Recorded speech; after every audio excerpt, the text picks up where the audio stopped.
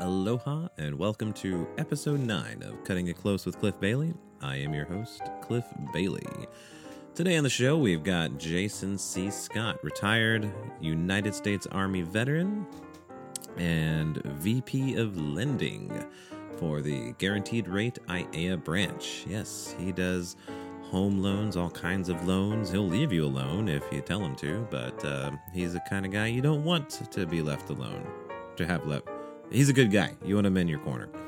So, had a really fun, enlightening discussion. I feel like I got to know a little bit the man behind the boom. And I hope you do too.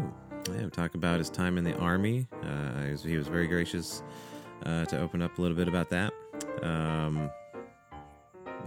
That's something I will never be able to relate to. Many of my brothers and sisters, now separated in the military, as I never saw a day of combat, never saw a minute of it, and I am eternally grateful for that. But I am so thankful for our brothers and sisters who have and continue to voluntarily put themselves in harm's way. So raise a glass to the veterans and the men and women of our armed forces today doing just that. Let's see. Yeah, talk about how we got into lending. Started off primarily doing VA loans for veterans, and with his new office, he's able to do everything in the kitchen sink. And especially since you're buying a home, you want a kitchen sink. So it's very inspiring how he's just forged his own path. Very confident, assertive, but not aggressive. What was I going to say? Humble. Yes, very humble. Also released this week in tandem with episode 8, Creighton Long, another Army vet, though didn't retire, a bit younger than Jason, but still has a lot of good things to say. There was just something wacky with the RSS feed last week, and got that resolved, thank goodness. And we also want to remind you about our past episodes. Trying to keep a very diverse group of guests. I've had mostly filmmakers and artsy folks on, but with my, albeit brief, military background, I am very curious to get vets on. People from all walks of life, really, because that's our whole thing. Everyone has a story to tell, and we all benefit from hearing people's stories. So I hope you do benefit from this story today. I know I did. And full disclosure, my small but robust media production company, Phase on Media, which is how I legitimize this podcast. Jason is also my primary client. I do work for him about 3 to 4 times a year. Have a great time doing that. But this is not an advertisement or a plug. Well, I guess it's a plug, but it's not a paid thing or anything like that. It's strictly because he is a very interesting fellow, and I wanted to share that. I wanted to get to know him myself a little bit, and be able to share that experience with you guys, and ladies and gentlemen, my esteemed audience. Yes, thank you. And I do want to thank you for your time spending it with me. In finding out these stories from folks around Oahu.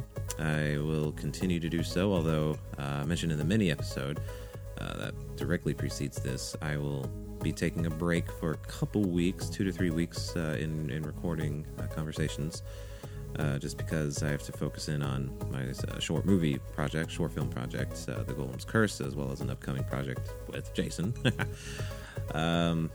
I don't know if there's going to be a break in episodes or not, but if there is, that's why. There's one more episode coming out next week with Jeff Orrig, getting back to the local filmmaking scene. He owns his own company, Orrig Media, so be watching for that. Otherwise, I am hoping to get a ton more people on here, because I really enjoy talking with folks and hearing their stories and putting them out into the world, and I hope you do too. If you do and want to show a little bit of love and support, would ask that maybe consider donating on the Patreon page, patreon.com/phasonmedia, or at the very least, just going on iTunes and rating and reviewing it. Just doing a little 5 stars would be nice if you feel warranted, but at least 3, and maybe a little blurb about what you enjoy about it. And feedback is welcome, of course. You can find us on Facebook, Cutting It Close Podcast, or the Phazon Media page, and just leave feedback there. If you think that if there's someone you want to hear on the podcast, let me know. You can follow us on Instagram at Cutting Close Pod. That's just Cutting Close Pod, not Cutting It Close, Cutting Close Pod. Same with Twitter. And part of the time off, I'll spend kind of ramping up the marketing and the YouTube channel, because I haven't done a whole much there. Maybe do a little behind-the-scenes video, how I put all this together. It's kind of fun. It's kind of neat. And that's pretty much it, I think. Let me think. Yes. I want to continue to shout out to Blue Jacket Authentic Threads. That's bluejacketauthenticthreads.com. Threads made by veterans for veterans, and you can use the promo code CUTITCLOSE for free shipping on your first order. It's done by a fellow brother of mine, Johnny Haynes, Navy brother, and he and some pals got together and started making t-shirts for Navy vets. Anyone can buy them, anyone can wear them, but you just better be sure you can back it up with either gushing fandom or experience. So I think that's it for real this time. All right, please enjoy this conversation with Jason Scott. This is kind of a long one as well, so take it in chunks, or if you want to take it all at once, more power to you. But nevertheless, thank you again for listening. I love that you're listening. We've got one more episode coming out next week before the break, and here we go. Boom.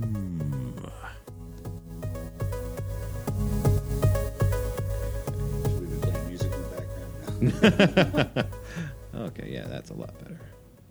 Bring the recording level down. Okay. All right, yeah. Ooh, that still has water in it. Yeah, well, you asked for it. I did, thank you. Thought I drank it down. So, yeah, I just like to keep it conversational. Of course. I've got, just this to help me keep track, because I do tend to go on tangents, and that actually ends up with more interesting stuff. Oh, that's cool. So that's what I like to go with.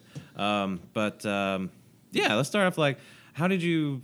I know you and I have talked about this, so I know it's going to be repetitious a little bit, but hopefully the folks who listen haven't heard it yet. Whoa. Oh, hey, lunchtime. Lunchtime. Time to have protein shake. Ah. Yay. You want to get that real quick? No. Oh, okay. We got coffee instead, right? Right on. So how did you get into... you're a loan officer. Yep. Started your own branch. Yep. A year ago, you were saying? I started in January of this year. January of this year. Okay. So how did you get into that whole field? So as you well know, and it's funny because a lot of people ask that. They see me, and as you know, I'm kind of larger than life when it comes to just passion and explaining stuff.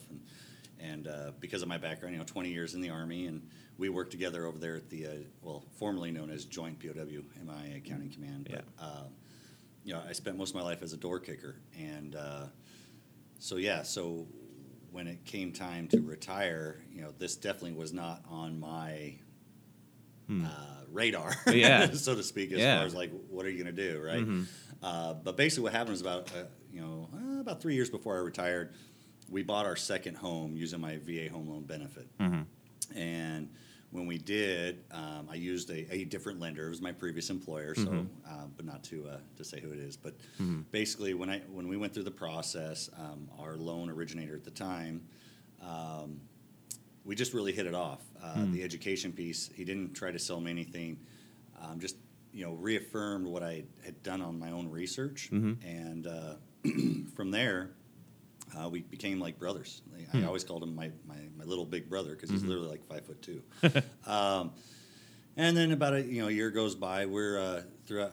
We'd long since had closed off on the home, and we just continue to do stuff together. His family, my family, we do Thanksgiving together, New Year's, and in New Year's of 2013, going into 2014, we're sitting on his lanai watching the fireworks, and at the time his home was in Mililani, so you could see the whole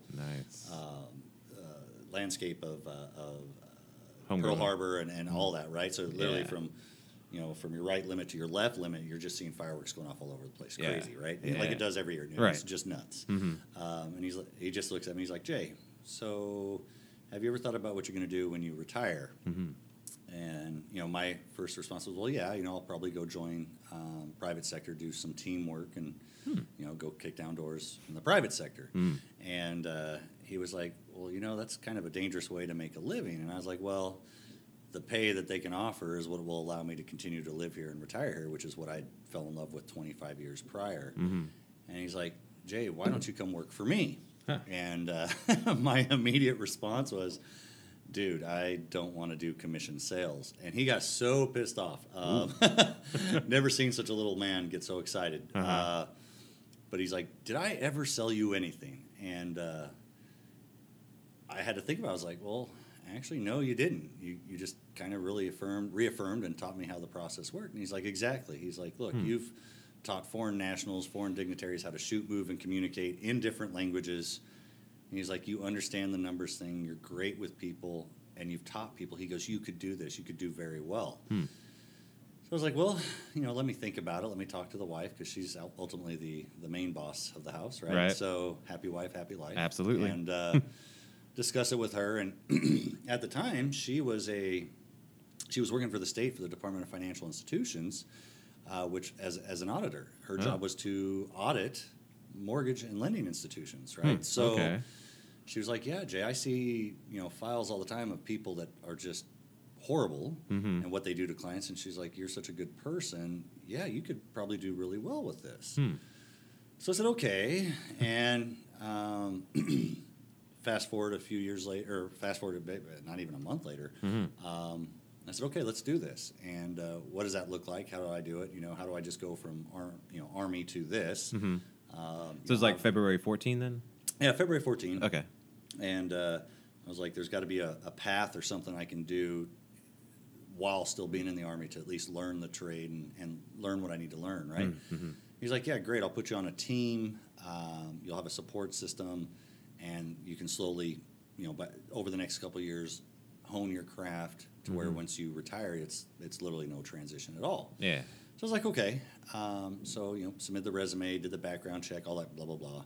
HR says, yep, he's good to go. And I was hired in a part-time capacity. But as you well know, and as we're sitting here in my office on a Sunday on July 4th weekend, there's nothing part-time about this job. And me being a type A personality, I pretty much, any spare time I had, I devoted into learning more about the business, which then in turn empowered myself as well, because I learned more about what it was I had went through. Roll fast forward about 6 months. 6 months, July, August timeframe of 2014. The team that I was on, the team leader ended up opening up his own branch for the same company in another location in San Diego. So at that point, it was kind of like, well, Jay, the team's falling apart. Sink or swim. And I was like, well, okay. But I'd already seen some momentum, was doing well. And then my partner currently, Rory, we kind of had a gentleman's bet. We said, okay, the first one to this loan amount or this loan volume amount gets to be the new team leader. And we kind of shook hands on it. So, of course, my competitive side was like, do whatever it took. And then fast forward about another 6 months, February of the following year, 2015, I had reached that goal in record time. They hadn't had anybody that was so new to the industry be able to do that. So they rewarded me with my own team. Awesome. And so Rory joined my team, and then we grew from there. It's weird. It's a lot of people are like, oh man, transitioning from military to civilian is tough. Yeah. And I'll be honest, because of the type of business I'm in, the fact that it has right and left limits is very similar, to being in the military, right? Sure. You have standard operating procedures. I tell people we have our own set of TTPs, techniques, tactics, and practices, right? Okay. So the transition wasn't as bad for me. I didn't think. Okay. Because I had my box to play in. Sure, right? sure. And to push those limits. And so then you fast forward all the way to 2016. Okay, last year. Yeah. And February of last year, and we're really starting to make a buzz. As you know, we filmed the commercial, and people know us as Boom, Team Boom. Yeah. Right? And serving you with veracity, right? That's what it's supposed to mean, and that's what it is. Okay. So at that time now, because my team and I were starting to make such a large dent, I guess is the best way to put it, or because people are starting to know who we are. Now you have the headhunters from other companies coming out of the woodwork, right? And there was about 4 or 5 different people that had expressed interest, and one of them, my current mentor now, was like, Jay, we'd really like you to open up your own branch with us here at Guaranteed Rate. And I know for a fact the main reason why she won out over everybody else is because when we initially met, I said, well, this is an awesome opportunity. However, I need to at least give my current boss a heads up that I am being recruited, and at least give him the first right of refusal. Sure. And I'm sure that he's going to have some things to tell me that I might not want to hear, but I need to hear. And she completely respected that. She's like, of course. And so, of course, I did. I let Tony know that, hey, this is kind of what's going on. I'm thinking about it, because we had private conversations before where I'd mentioned that, ultimately I wanted to be able to have my own shop. And as I thought, he told me some things I needed to hear, not necessarily what I wanted to hear. Sure. And he said, Jay, you're not ready. So at that time, he's like, I don't think you're ready to be a branch manager. There's still some more stuff you need to learn. And so I said, okay, so what do we do? And he's like, well, let's come up with a plan to where, you meet these benchmarks and you consistently, get better at your craft, blah, blah, blah. And I could see you opening up a new branch for me. So I was like, okay, win-win, perfect scenario. Went back to the offer and I said, after consideration, I don't think I'm ready based off of some of the advice given to me from my mentor. Right. I'm going to have to pass it this time. And she was like, no worries. We only recruit the best, but I'd like to stay in touch. It's like, of course, definitely. You never want to burn bridges, and you never want to close doors, right? So, so going through 2016, we just started. We really refined our systems, and just started. It was just, we were very blessed. Our team grew to about 10 people, which was one of the larger teams in my previous company. They didn't even have branch networks that were like entire branches that were as big as my team, basically. Wow. So it was crazy. So you fast forward to about October time frame of 2016, and meanwhile, my current mentor, she was still keeping in touch. She'd fly over to the islands about once every 6 weeks, and we'd connect and just say hi and nice. Go out to dinner. Just keep because she's a great person.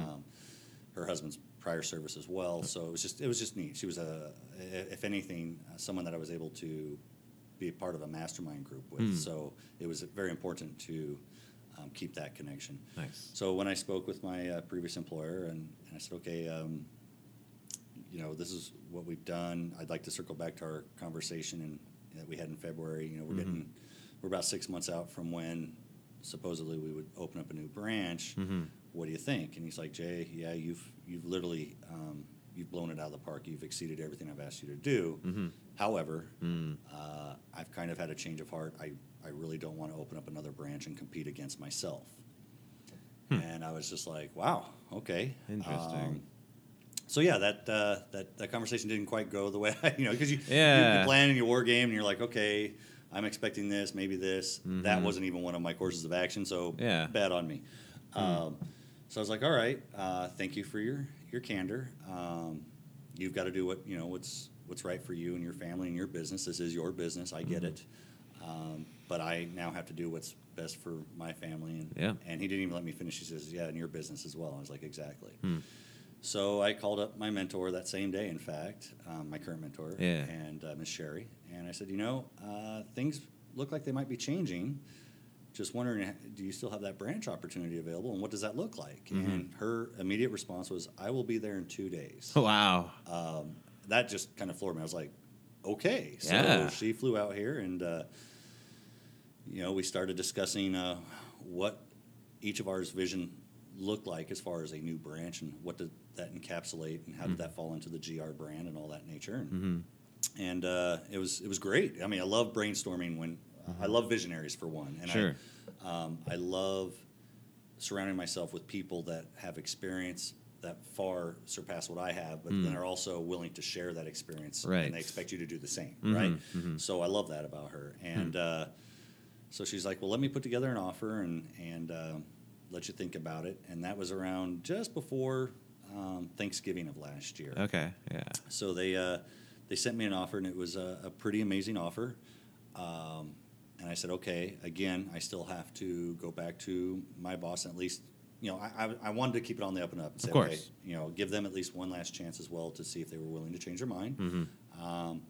So when I met with them, they were not. Okay. They were like, and he just basically said, Jay, he goes, you know what, you have an amazing offer, and honestly, if somebody had given me this offer, I don't even know if I could turn it down. So that made me feel good, but at the same time, it kind of made me feel bad, because I was really kind of hoping that they'd be like, well, you know what, let's stick to the original plan and let's do it. Right? Yeah. But he did give me my blessing. He said, I wish you well, blah, blah, blah. So the following Monday after Thanksgiving, I made the official announcement, gave my resignation, and which was great because it allowed me the entire month of December to really just dive into the business details, come up with the business plan for the first 180 days of this year, share that with my current, my boss and my mentor now, and say, this is what I'm thinking, this is what it looks like, what do you think? And then we just kept tweaking, and then, so it was good. So I got to do that. My wife, because I left, she had to leave as well, which is still kind of murky, but because she didn't necessarily work for me, but okay. But yeah, so, and I just said, well, your position would definitely be needed at the new branch. There's no reason why you can't work for us. And of course, Corbett was like, yeah, definitely, with her connections and her sphere of influence. So, nice. January 3rd, we opened up doors out of our kitchen because we were waiting for this, the contract to go through on this lease. And then February 23rd is when we officially actually were able to work out of this office. Nice. When the licensing was complete and the reno was done, and pretty much it's just been gangbusters since, right? So that's in a nutshell how I went from being just a grunt that eats crayons for a living, kicking down doors, to now helping veterans. And that's the other thing too, is my current, obviously my passion is the VA loan. However, I have a company now that allows me to do all types of loan products. Right. So I get to share that passion with anyone that comes through the door, no matter whether they're a veteran or just a civilian. Sure. So it's been kind of neat. Actually, it's been really neat, and we've been very blessed. If people say, "Well, man, you're crushing it," there's this saying that says, "You see my glory, but you don't know my story." I don't know who originally coined that, but there's a lot of truth to that there's a lot of grinding. There's a lot of right. There's a lot of behind the scenes that most people don't see, and that's. And I'll be honest, there was a lot of it that I wasn't even aware of. I knew how to run a team very efficiently. Now you open up a branch to where you have the potential to have each team member create their own team, right? And then you've got all the responsibilities that come with that. And it's not so much different, but there's just more nuances to it, right? Sure. So, and I'm not exactly the most political person. I am trying to get better because I do, like I said, my mentor, she's an amazing lady, and I do feel that we're very well connected as far as the way we think. She's much more articulate than I am. So, but it's, I always say you got to be green and growing, not ripe and rotting. And I'm not even coining that phrase originally. That was actually my old boss that used to say that quite a bit. But there's some definite truth to that. You've got to be willing to understand that you don't know it all. And that, embrace the fact that there's new stuff coming down the pipe and that you can always get better. And I always tell people, you want to hone the wheel. You don't want to create a new wheel, right? Right. So just make the wheel more efficient. And so that's kind of how we went. I was going to ask, what do you attribute your success to? But that sounds kind of like it. being green and growing, not ripe and rotting, and looking for new stuff. But well, it's so crazy because 44-year-old Jason, that's me now, yeah, compared to 34-year-old or 24-year-old Jason, sure, completely different people. You absolutely. know, 24-year-old Jason hadn't deployed 8 times. 34-year-old Jason deployed a couple times, but obviously, as you grow older, you have to show self-reflection. You've got to be willing to learn from your mistakes. Mm-hmm. I always tell people, I am not afraid to eat the frog. One of the things I love to tell people is like, look, you can't hurt me or take away my birthday, right? There you go. Or you can't eat me or take away my birthday, excuse me. So I don't mind making the mistakes. Nobody wants to make mistakes. Of course. But if I make them, I don't mind saying, yeah, that's my bad. You know, we're all human. We all do this. Yeah. So I think that's the biggest difference is that you get what you see, right? Right. You see what you get. We take pride in the fact that we want you to understand that we're going to tell you what you need to hear, not what you necessarily want to hear. Okay, yep. So, and for most people, that's refreshing. You still have a very small minority out there that just want you to give them rainbows, unicorns, and lollipops, but that's just not who we are. It wastes your time and ours as well. So, the success comes from a lot of different places. You got to have your own inner drive. You've got to surround yourself, like I said, with people smarter than you that have experience that are willing to share with you, and then at the same time take that experience that they're sharing with you and pass that on to others. Yeah. Nobody ever did it on their own. And that's kind of where I'm at in the point in my life now. Is like, yes, we have a branch where as far as the paper goes, whether you're black or red, we are considered successful because we're not red, we're in the black. Nice. But to me, a measure of success would be to see all of my fellow teammates that work here at the branch to achieve that same type of success. And then again, also pass it on to help others do that as well. Sure. So that's kind of the big boulder that we're pushing up the hill now is trying to go that route, right? So, but success comes from all different avenues, your family, spiritual. Spiritual's a big one. Even though I don't attend church on a regular basis, my wife bought me this great book. It's called More Than Conquerors, and it's kind of like a supplement to the Bible. Sure. But I'll be honest, I don't have the patience to read the Bible, especially in the vernacular that they use. Yeah. But this book is actually pretty cool. Each day is a different passage. It talks about things that really, as of recently, kind of hit home. It's talking about you're not going to have more than you can handle. God's always there. He won't let you fall or falter. It's being able to put things in perspective and realize, okay, you know what? There's people that have it way worse than me.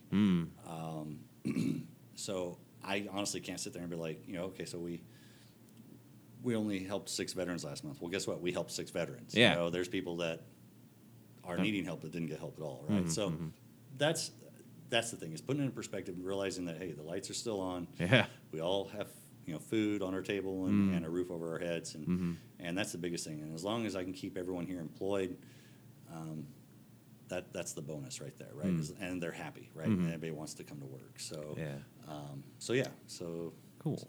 It's a group effort. Yeah. Now, has religion or spirituality been a big part of your life for like a long time, or is that kind of a recent development? Because what comes to mind for me, especially with your Army background, is the saying, there's no atheists in foxholes. Oh, gosh, yeah. People say that. That's I find it to be a bit overstated, but I figured, hey. Yeah. What are your thoughts? It's weird. Growing up, I was kind of the geeky kid. I was really, I did very well in baseball and choir. I was part of an all-state, all-Northwest choir. Yeah, I know. That doesn't surprise me. You got a good bass tenor voice. Well, that's where I was. I was a bass, right? Awesome. And, But I joined this organization called Campus Life. A Christian-based organization, basically a way for you to meet other fellow Christians after school, that type of stuff, right? Was really into it. Graduated high school, went to California, down in Los Angeles, went to college for a little while, played some baseball, joined a group called Campus After Dark. Same kind of thing, right? Cool. And then had a real dark part of my life. This is in college? Yeah, college / just... Right after? Yeah, right, okay. right. Yeah. And... where'd you go to school? I went to Southern Cal, USC. For a while, cool. Yep. Awesome. And like I said, hit a dark period in my life. It just happens. made some choices that to this day you look back and you're like, you're playing in your head. I'm like, oh my gosh, why did I do that? Yeah. Every day. So yeah, I feel you. But fast forward from there, when I was during that time, I wasn't really too spiritual. Okay. Was married after I moved back to Oregon. Mm-hmm.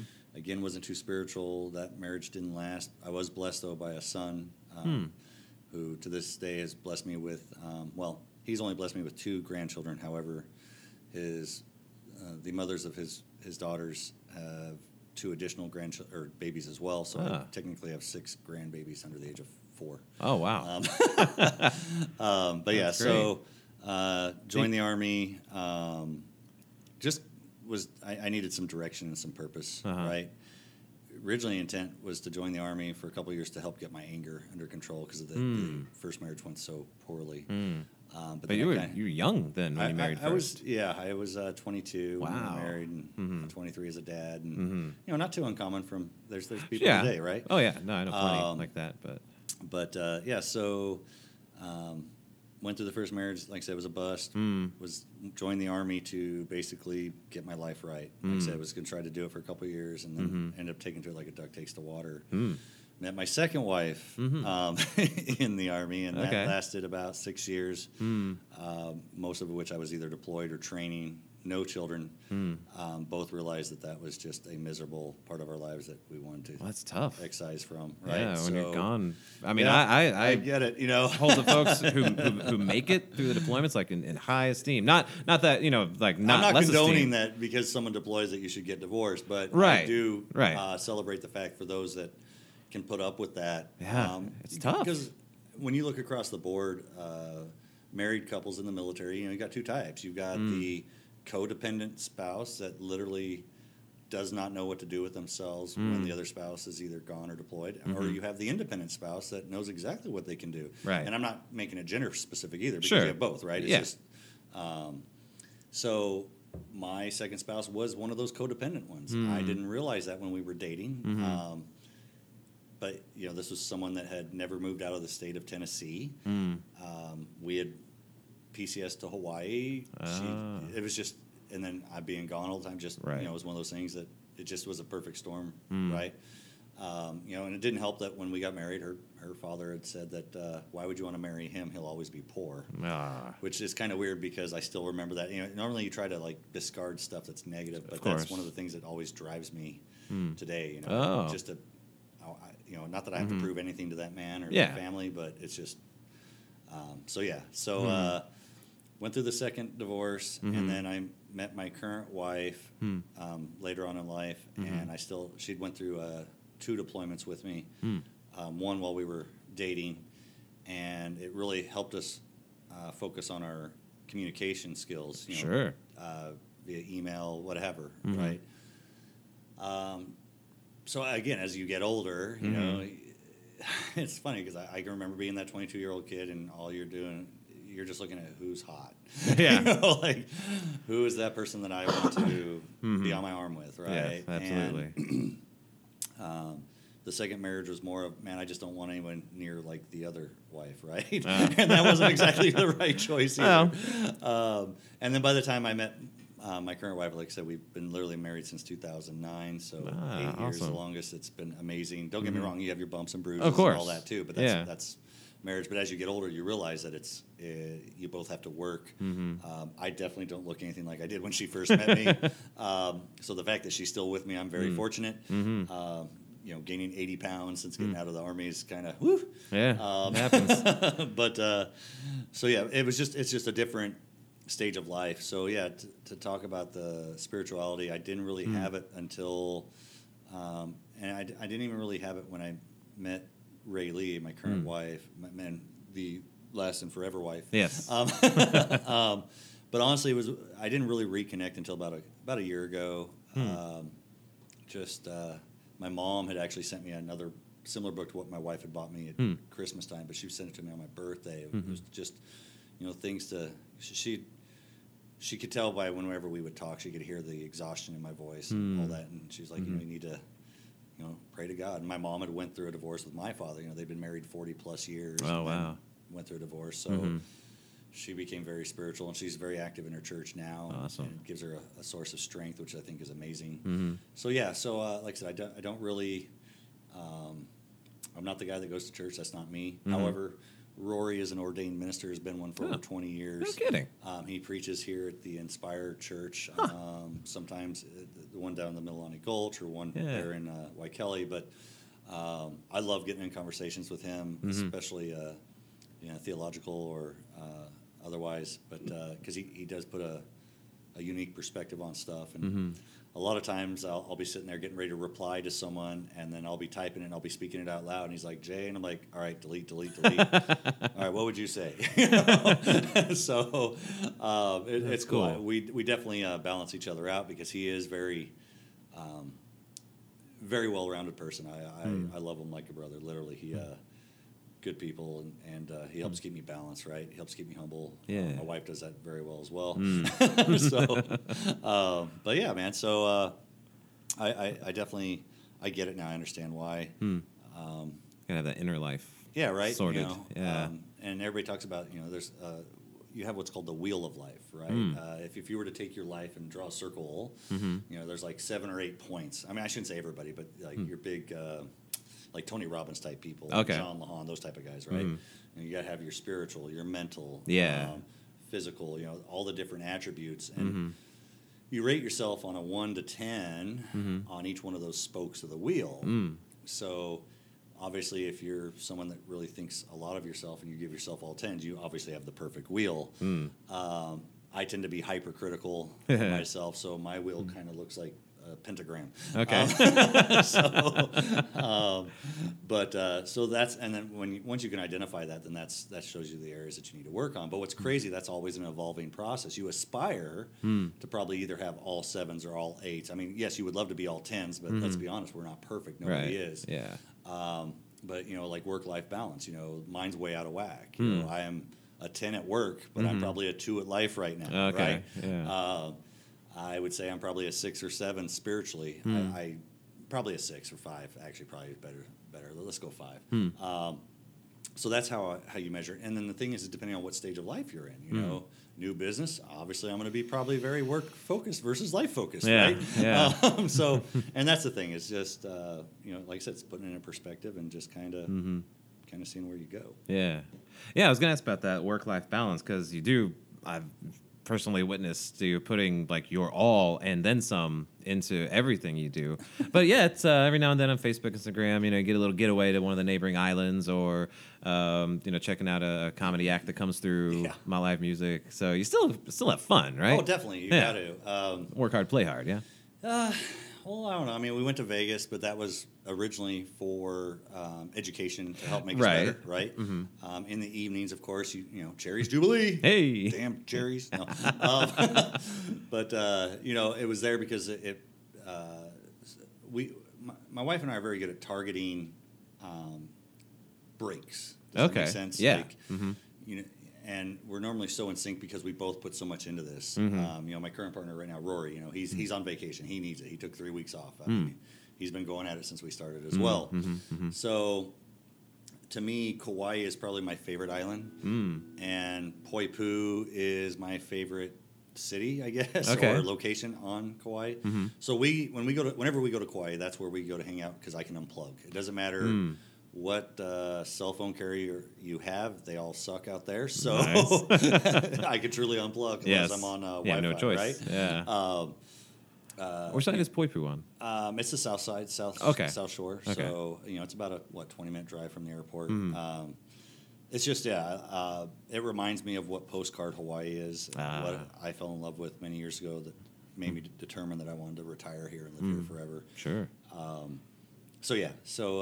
We went to Maui. Again, it was work-related, but we still tried to have some fun for a couple days that we were there. It was just a quick getaway just to kind of help recharge the batteries. And again, it's about putting things in perspective. We plan our vacations a year out. So last year, we knew that we were going to be empty nesters. Our other son was going to be on Maui with his girlfriend and their parents. And my son was on the mainland doing things with his daughters. So we were like, hey, let's go to Disneyland and go be kids ourselves. So we spent a week down there, which was kind of cool. Yeah. And got to see some of my friends I hadn't seen in forever. And awesome. Prior to that, I sent her to Oregon. She went there for 10 days to reconnect with her family and friends. So all during that month of December where we had time to do so. And then, in doing that, we decided, hey, you know what? Next Christmas, let's just go ahead and plan a week-long trip back to Oregon. And we invited a few choice friends and their family, and we're calling it the Scott Saunier Griswold family Christmas, right? Nice. We're going to Bend, and you know, we got timeshare, so we're gonna be able to have a real Christmas tree, be on the slopes of Mount Bachelor, and enjoy you know, Christmas in wintertime. And then come back here, back to where it's nice and warm.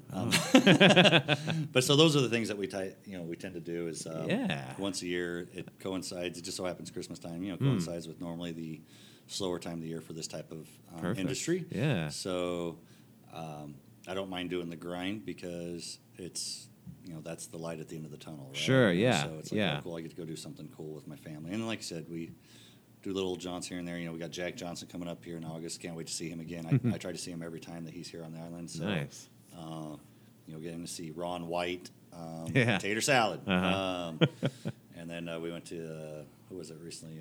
Adam Sandler and no kidding, and his whole crew when they were at the Blaisdell, which that was it was funny, but also at the same time very strange. Oh, yeah? Yeah. Some of their bits, I was just like, okay, this is kind of like old Adam Sandler, but it's all right. Gotcha. You're a 40-plus, or no, he's 50. Oh, wow. 50-year-old man, you know, doing things that I'm like, okay. Shampoo's better. Yeah. No conditioner's better.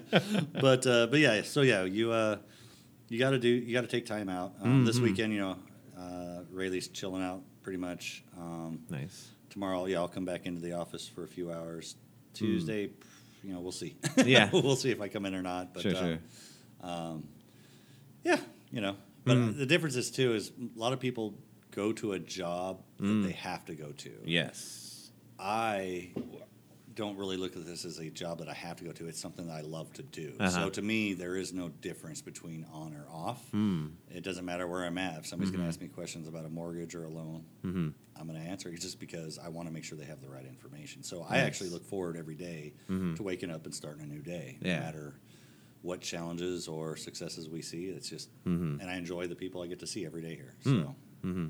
Yeah, it's something I've discovered about myself over the years is when I would approach a job, I would have to have a goal in mind, you know, otherwise I feel like I'm trapped and that there's no way out and this is going to be my life forever, day in and day out. Like for about a year, I was working at Time Warner Cable. I was there for almost 4 years, but like the last year I was there, overtime suddenly opened up, so I was working like 80 hours a week for months. Yeah. And then it got to the man.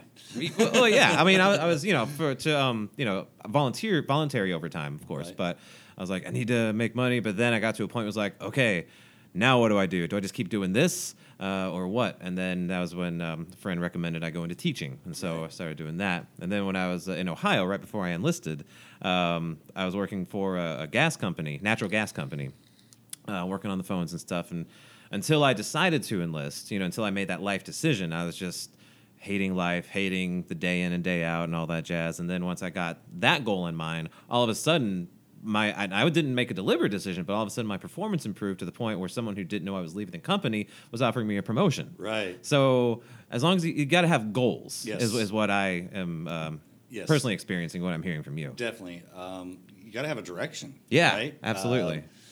And Dave Ramsey, I love listening to that guy. He's got a very successful radio show, very successful. I've been through FPU a couple of times. Yeah, there you go, Financial Peace University, right? And then before we opened up this business, we bought his book, Entrepreneurship. And anyone that knows Dave Ramsey, he's part of the reason why I think I like him so much is the fact that he doesn't hold any punches. He's a very no BS philosophy. He's like, look, there's nothing theoretical about our success. I'm going to tell you, this is our blueprint. This is how we do it, and this is why we win. And one of the biggest things he talks about, he goes, I don't have employees. I have teammates. And we've adopted that philosophy here. I have teammates. You've never heard me once reference anybody as a subordinate or employee because they're all partners or teammates, right? And there's something to be said with that. And he said you got to have – everyone has a vision. And visions are great, but then you got to articulate that into a mission. Right. Right. Sure. And once you create your mission, now it's creating that roadmap. Yeah. Right. So, and when we decided to open this up, when Rory was coming across and Lenny, my wife, obviously, we sat down and then we had their spouses involved as well. Even though they don't particularly work here at the company, they have a very large influence of their respective partners, right? So we sat down and said, hey, look, what is our mission? This is my vision. What is your vision, right? And what is our mission as a company? What do we want to do? What is it that we're truly trying to do? And it was cool just brainstorming, writing them down, and then seeing how we had very similar comments, and then taking those and coming up with the actual mission, right? And then putting the steps into action or plan of action to make that happen.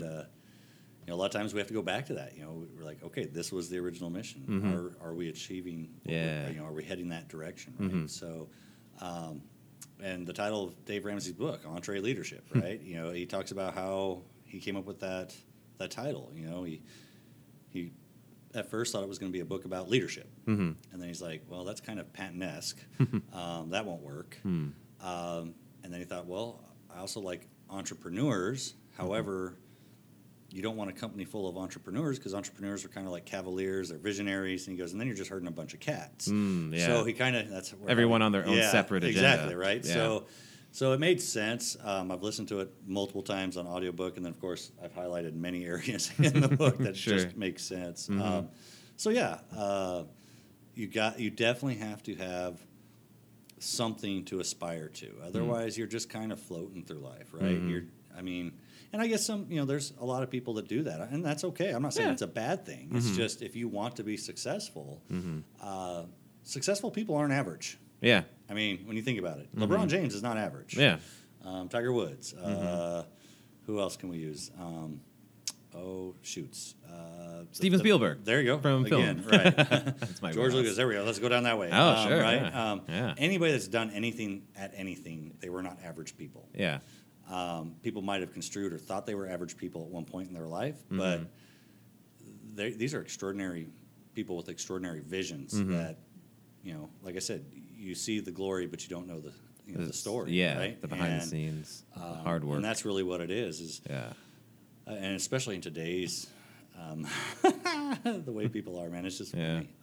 Well, that's the thing. Like, it also has to do with how you perceive yourself. Yep. And more often than not, a person's going to say, well, if you successful person saying you have to be not average, well, I'm average, I have nothing special about me. What would you say to a person like that? Do you have passion? Right? I talk to people all the time like that. Especially if someone that's coming to fill out an application, I have to tell them, look, you just don't make enough money for what it is that you're trying to do. However, if you're willing to see the 1,000-meter target, this is what you do qualify for, right? So by doing this with what you make now, you can buy this, use the area that we're in, use the data, to make, long-term decisions. Yes, you can eventually get that dream home, or you can try to find something that will pay you more money. And they're like, well, how do I do that? And I'm like, a lot of times I'll ask them, well, what do you like to do? Dave Ramsey talks about it all the time. Entrepreneurs are people that do small businesses with something that they enjoy doing, right? And this one kid I met, he works for HECO, great job, great, 40-hour plus week, whatever, union job. But he's, and I don't know the correct terminology, he's not a senior person, but he's more of like an apprentice or whatever in his field, right? Okay. So it doesn't make as much. And honestly, we both know it's very expensive to live here in Hawaii, right? He's like, well, I like to make surfboards. Okay, cool. How many surfers do you know that like the boards that you make? He's like, well, actually, I know quite a few.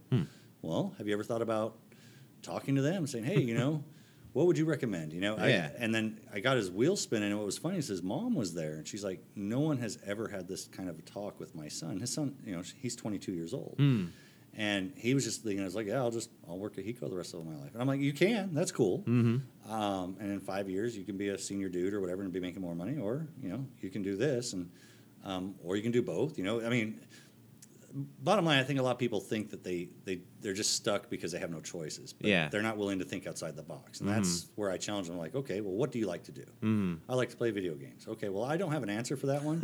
I do know that there's people that are professionally paid to play video games. Yeah. I'm not one of those people. I get beat by the 10-year-old all the time on Black Ops, so it's just ridiculous, that stupid triangle button. But anyway, but yeah, you know what I mean? So that's what it is. Everyone should have some kind of a passion, something that they really enjoy to do. I enjoy reading. I know there's people that get paid to read books and give opinions and blogs and all that stuff, right? So, I mean, that's what it is what do you like to do? I mean, step out of your hula hoop, as my old personal coach used to tell me. You know, the hula hoop's your comfort zone. Step out of it and make life a little uncomfortable, because it's amazing how you'll adapt and how easy what was uncomfortable will now become comfortable. You know, I mean, so it just takes. It's just that first step of doing something new that's the hardest, and what people fear is something that's hard and difficult. But most people are afraid of failure. Grit your teeth, right? yeah. Oh yeah.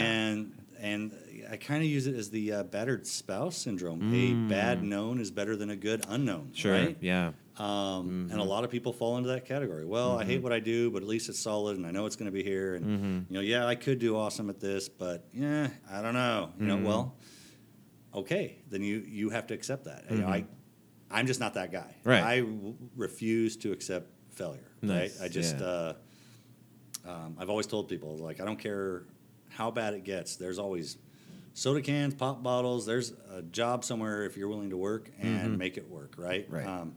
Is it going to be glamorous? No, but that's the difference. Those that succeed are willing to do what it takes to get there. Yeah. And maybe I just don't have enough empathy for those that say, well, oh, yeah, I don't, because I'm just not that guy. Go find a guy that or gal that agrees with you, and then okay, you know. But we're talking about successful people, right? Yeah, so, I've yet to meet a successful person that hasn't had some kind of trial or tribulation that they had to go through, because that's what tests your mettle and your resolve, right? I haven't met a single successful person that has just had it easy, right? So, and there's obviously something to that, you know. When people ask me about possibly joining our branch and become a member of the team, and like, again, they see what the rewards look like, and I was like, look, if everybody could do this in 6 months to a year, then everybody would be doing it, and there's a reason. And once that hits them kind of between the eyes, they're like, and I'm like, hey, you know, you got to be willing to do that. Well, I make this much now. Well, then, okay, sounds like you're content. That's okay. There's nothing wrong with that. I don't judge it. You know, it's just, it's just this might not be for you. Yeah. There you go. Yeah, that's cool. Yeah. So. Now, earlier you said, I want to get on this. Your transition from military to civilian was pretty easy, considering that, well, for you it was because you had this this opportunity to come into, and it just made sense to you. Yeah. The way it operated and all that jazz. But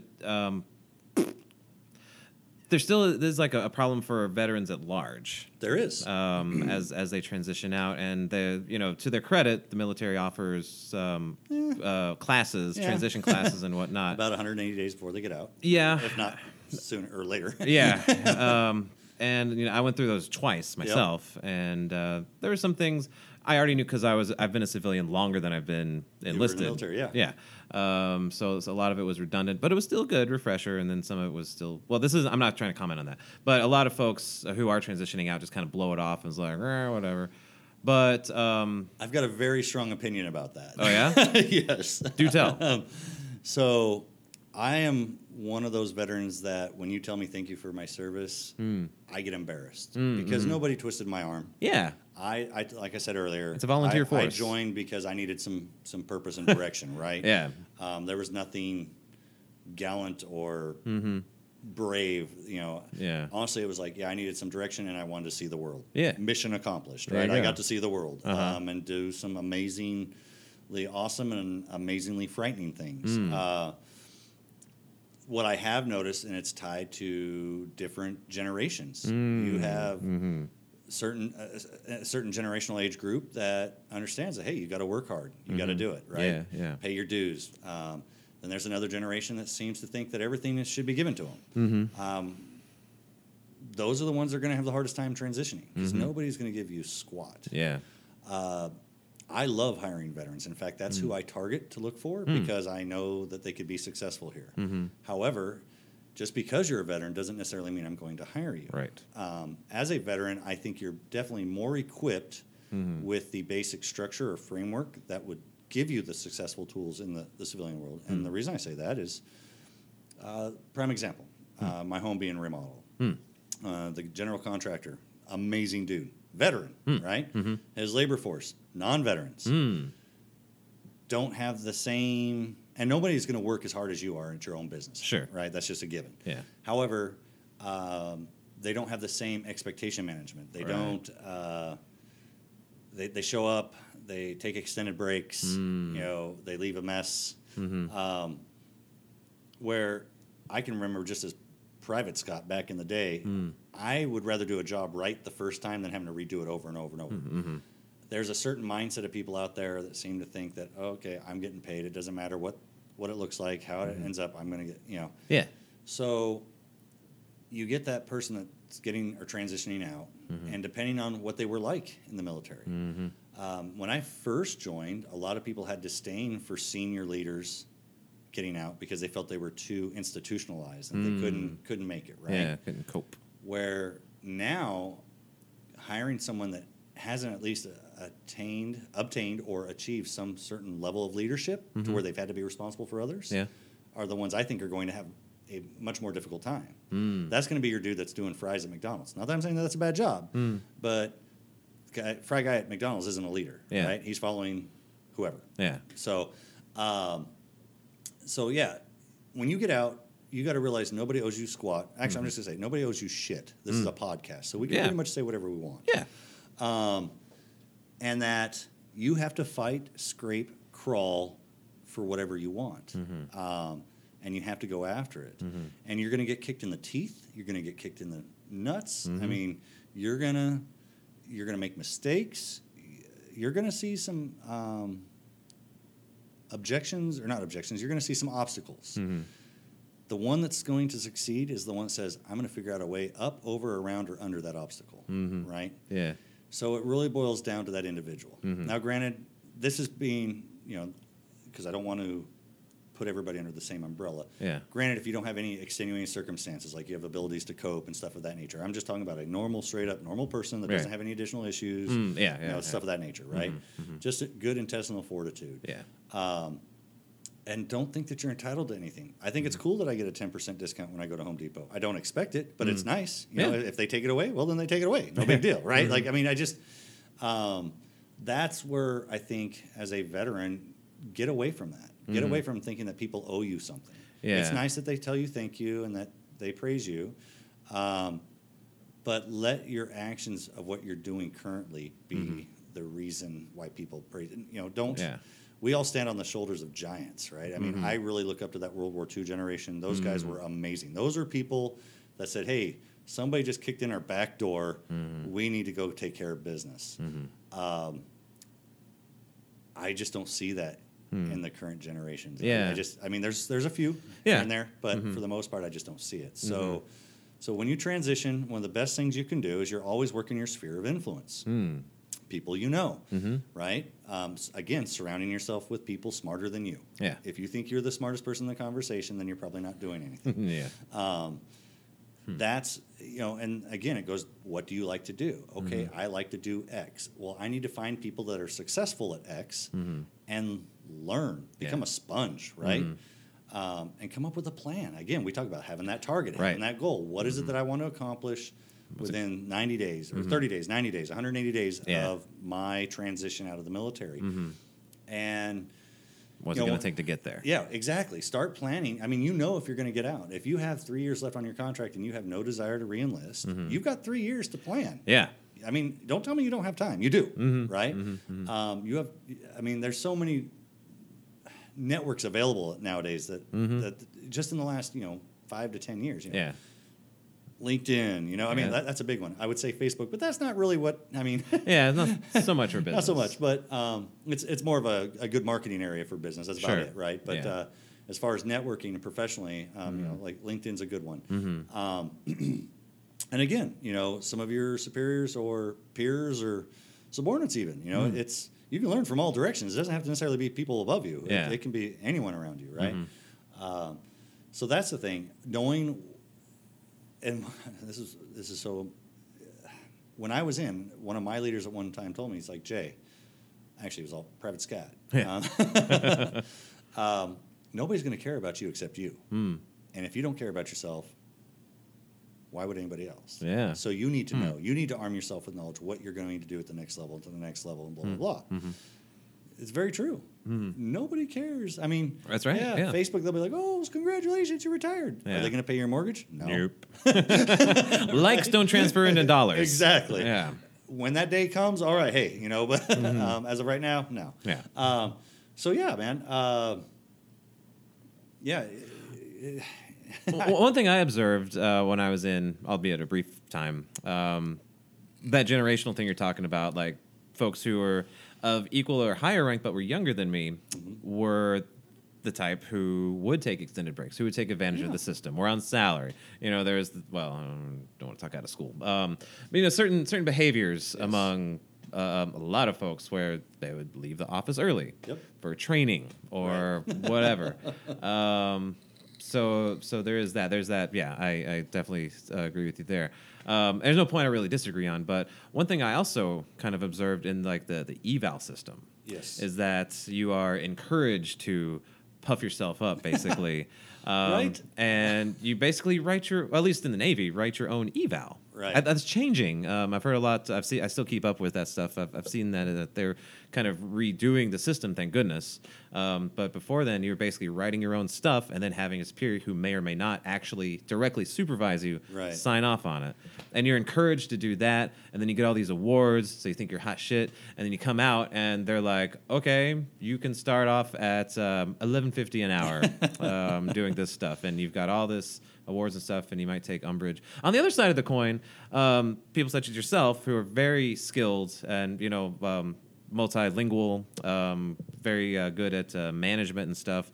Because I read a story about this a couple years ago about a guy who was applying for college, and he was hoping to get into a master's program, I think, but they wouldn't accept his experience basically because he hadn't gone through their particular program. So I'm kind of shotgunning right here with a bunch of different points.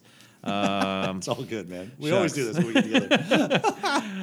Good thing it's a podcast, man. We got time. We got time.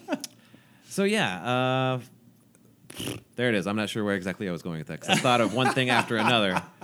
Yeah, you are so much like me, dude. It's ridiculous. We're A through Z, not ABC, but it's all good. It does come down to individual character. Absolutely. Yes. And can you eat the frog? Are you willing to say, yes, I am responsible? Mm-hmm. If you can't be accountable or be responsible, or that's literally what it is. Are you accountable? Yeah. Right? Are you accountable to yourself? Are you accountable for your actions? Right. If you're always trying to push the can down the road, there's a lot of people who do it. That doesn't necessarily make it right. Be the exception. Yes. Right? So, but you're absolutely right. Yes. Not to go down that tangent, but you are correct. I know in the Army, I purposely made it to where it was a collaborative effort between those that I was rating. I was like, okay, we'd have monthly get-togethers, which is common. At the same time, I was like, tell me something that you think that is exceptional about you. I'd have the lieutenant, same thing. Hey, come up with a couple bullets. I would come up with a couple bullets, and then we would sit down collaboratively together to write it. Nice. That's the way it should be, right? But it wasn't the norm. A lot of people are like, hey, I need you to write your NCOR, give me blah, blah, blah, blah, and then I'll sign off on it. And that's just stupid. Yeah. NCORs on the enlisted side, it's a system I believe that they're trying to fix. They're going more to an eval system similar that they use for the officers. But I'm not a big fan of the way the officer eval system was either. They have components. They basically have above the mark or below the mark or at the mark, right? And then they have these set rules to where only 51% of those that the senior officer's rating can get an above the mark. Now, I'm not saying that it's not possible, but let's say battalion commander has 6 company commanders, and every single one of them are awesome, right? We'll just say awesome because that's easy. Yeah. But according to their rules, only 3 can get above the mark. The other 3 can't. So then they put in the intangibles. Well, this person likes to golf. Well, I like to golf. Okay. You know what I mean? That's the stuff I don't like. Yeah. because now you've got 6 commanders that technically should be working together. Yes, they are their own commander. They're leading their troops, but they should be working together to support the overall hierarchy commander's mission, right? But now they're competitive within one another. That's the part I was just like, that realistically, your eval should be writing it itself based off of your own merits. Sure, right? Yeah. And if that does the case, then you shouldn't have to worry about the 2/3 rule or the 1/3 rule or the 51% rule. Right. It should just be, hey, this person did 4 deployments. Everybody went there. Everybody came back. They were a success. Boom. He's above the board or whatever. Yeah. This guy went. Everybody went there. Everybody came back. However, he didn't accomplish his mission. Okay, he's below the board. You know, I mean, like they're so. But, and I guess the NCOES is now kind of gravitating towards that. I don't have to worry about it anymore. Right. I'm not in. Yeah. And I didn't mean to start this conversation to just poop on the. But no, I'm not. Whole system. But, I do see that they're trying to fix things. It's just. But you are right, though. But that's part you of get used to self-inflated or overinflated, and that's not how reports, it works in the real world. And then you come into the real world, and you can make an overinflated resume, but the proof is in the pudding. Exactly. If I hire you based off of your recommendations and what you say your professional experience is, and after we've done our vetting, but then you show up and you're expected to perform at least a minimum level commensurate with what you've said, and you can't, or you don't understand, I have to sit there and go, okay, what happened? Yeah. Anyone that's done at least X amount of loans knows the minimums, right? You've done this supposedly, and where's the breakdown, right? Yeah. So, and that could be in any profession, right? So, Yeah. if you say you've laid concrete and framed and hung drywall, and then you go to work as a laborer, and then you don't even know the first difference between 5/8 and 1/2 inch drywall or whatever, Right. Foreman might be looking at you like, okay, this doesn't make sense, right? So, and you're right. People tend to have overinflated.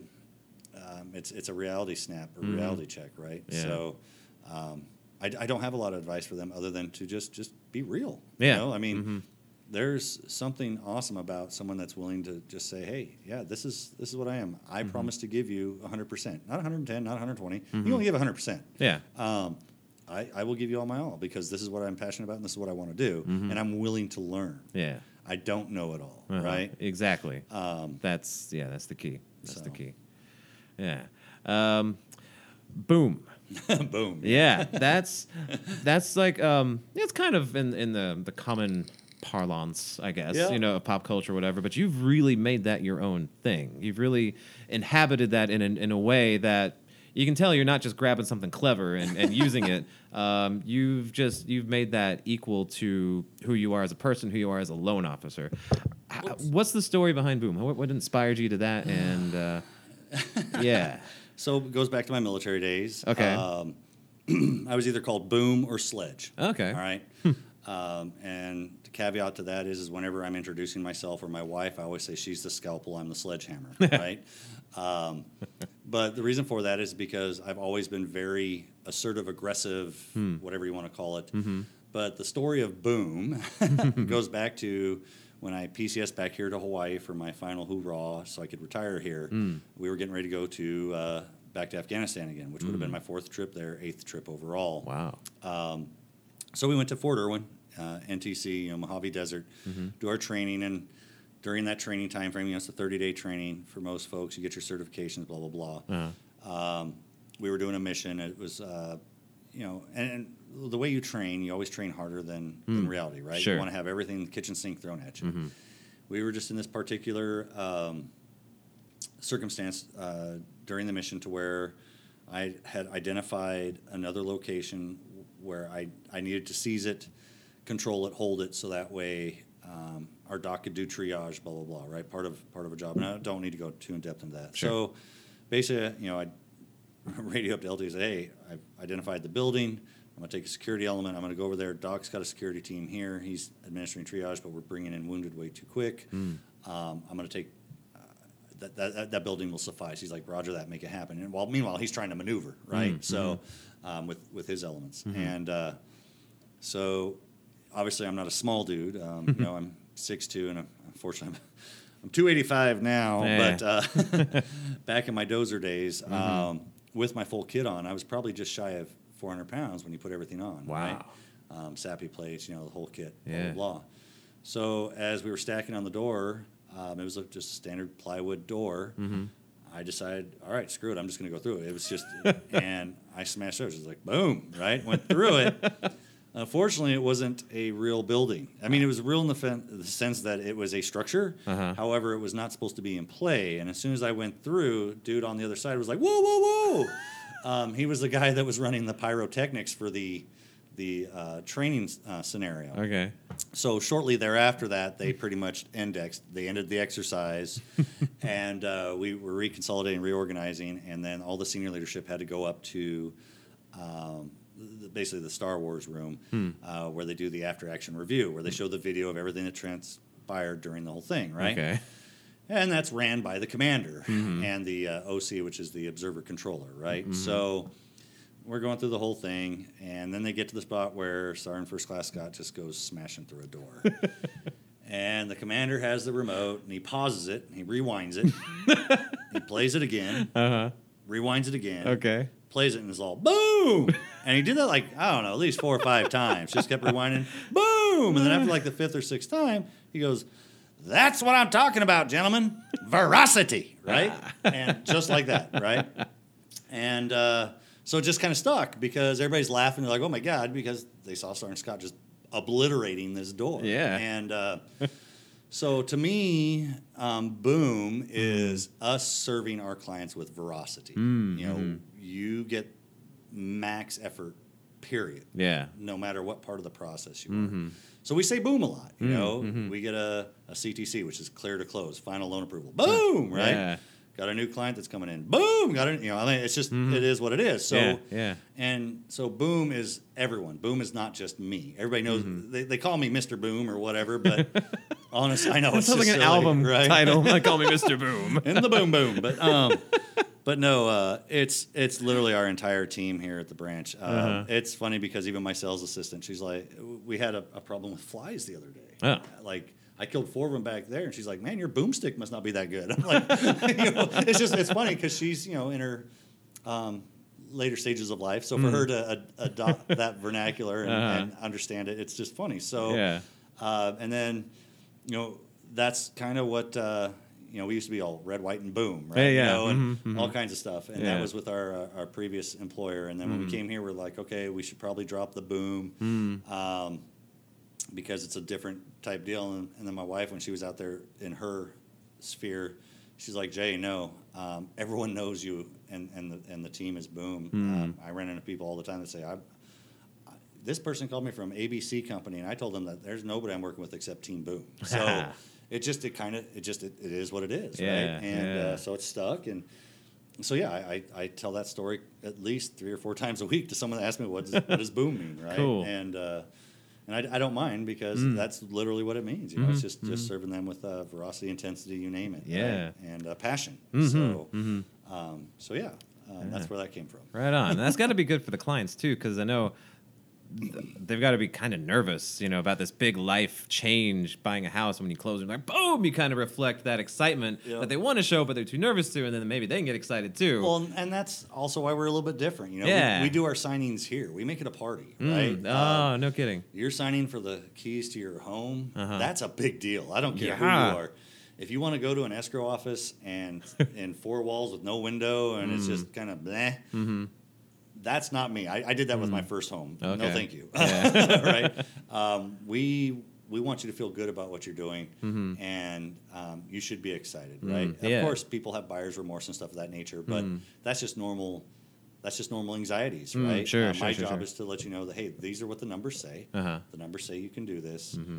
That's my job, right? My job is to take that anxiety and that fear and that stress away from you, put that on my shoulders. They're big enough; I can handle that. Nice. And this should be an enjoyable educational experience. Right on. So that's awesome. Wow. Let's see. Yeah. Wow. Okay. That's a very organic close. I'm not ready to end yet, though. Personally. Good. Whatever. We're at an hour 10 minutes. Oh, let me change the batteries in this. It's not working today, so we'll just use this one. All right. This one has been kind of a disappointment. Like, I got it to work on film shoots and stuff. Right. But it just hasn't really been up to snuff. So whatever. It does what needs to otherwise. Well, I'm definitely looking forward to some of our future projects. Those are going to be fun. Yes, that is boom, right? what I am super excited about.